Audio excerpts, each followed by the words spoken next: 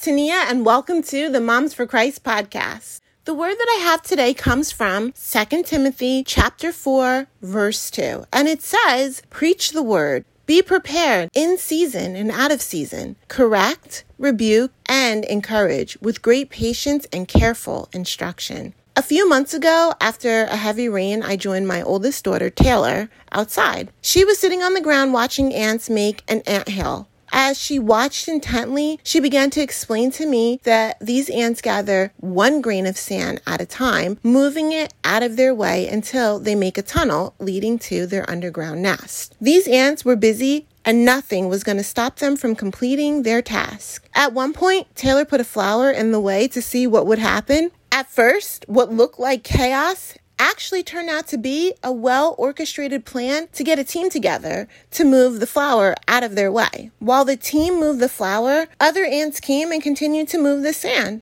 Although this took place at the beginning of summer, these ants knew that they had work to do. The flower in their way was irrelevant to the mission they were on. They were preparing. I am reminded of a word in Proverbs chapter 6, verses 6 to 8, and it says, "Go to the ant, you sluggard, consider its ways and be wise. It has no commander, no overseer or ruler, yet it stores its provisions in the summer and gathers its food at harvest." These ants were preparing in this season so that they would be ready for the next season. This is exactly what we have been called to do. We build our relationship with the Lord, making us stronger in Him. As we grow in Him, everything that comes our way is meant to grow us a little more. Just like the ants who had a struggle, they didn't let that obstacle stop their ultimate goal. Our goal is Jesus and the building of His kingdom. Our desires should be knowing Him, following and obeying Him.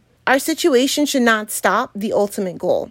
Unfortunately, as God is speaking this word to me, I'm reminded of the times I have not been ready because of the obstacles placed in my life. Unlike the ant, an obstacle was placed in the way and I stopped moving, even though there were others around me needing correction or encouragement. I see the selfishness, but when I look at it through an ant's perspective, how silly. Imagine if every ant just stopped moving every time an obstacle was placed in their way. Not only would those ants die, but the colony would die as well. We are called to be prepared in and out of season because it's for the building up of God's kingdom. There's a love that takes place for the things of the Lord because you understand that if you're not prepared, God's kingdom is affected. I want my kids to learn how to prepare now so that no matter what is happening in their lives, they are always prepared to do the work of the Lord.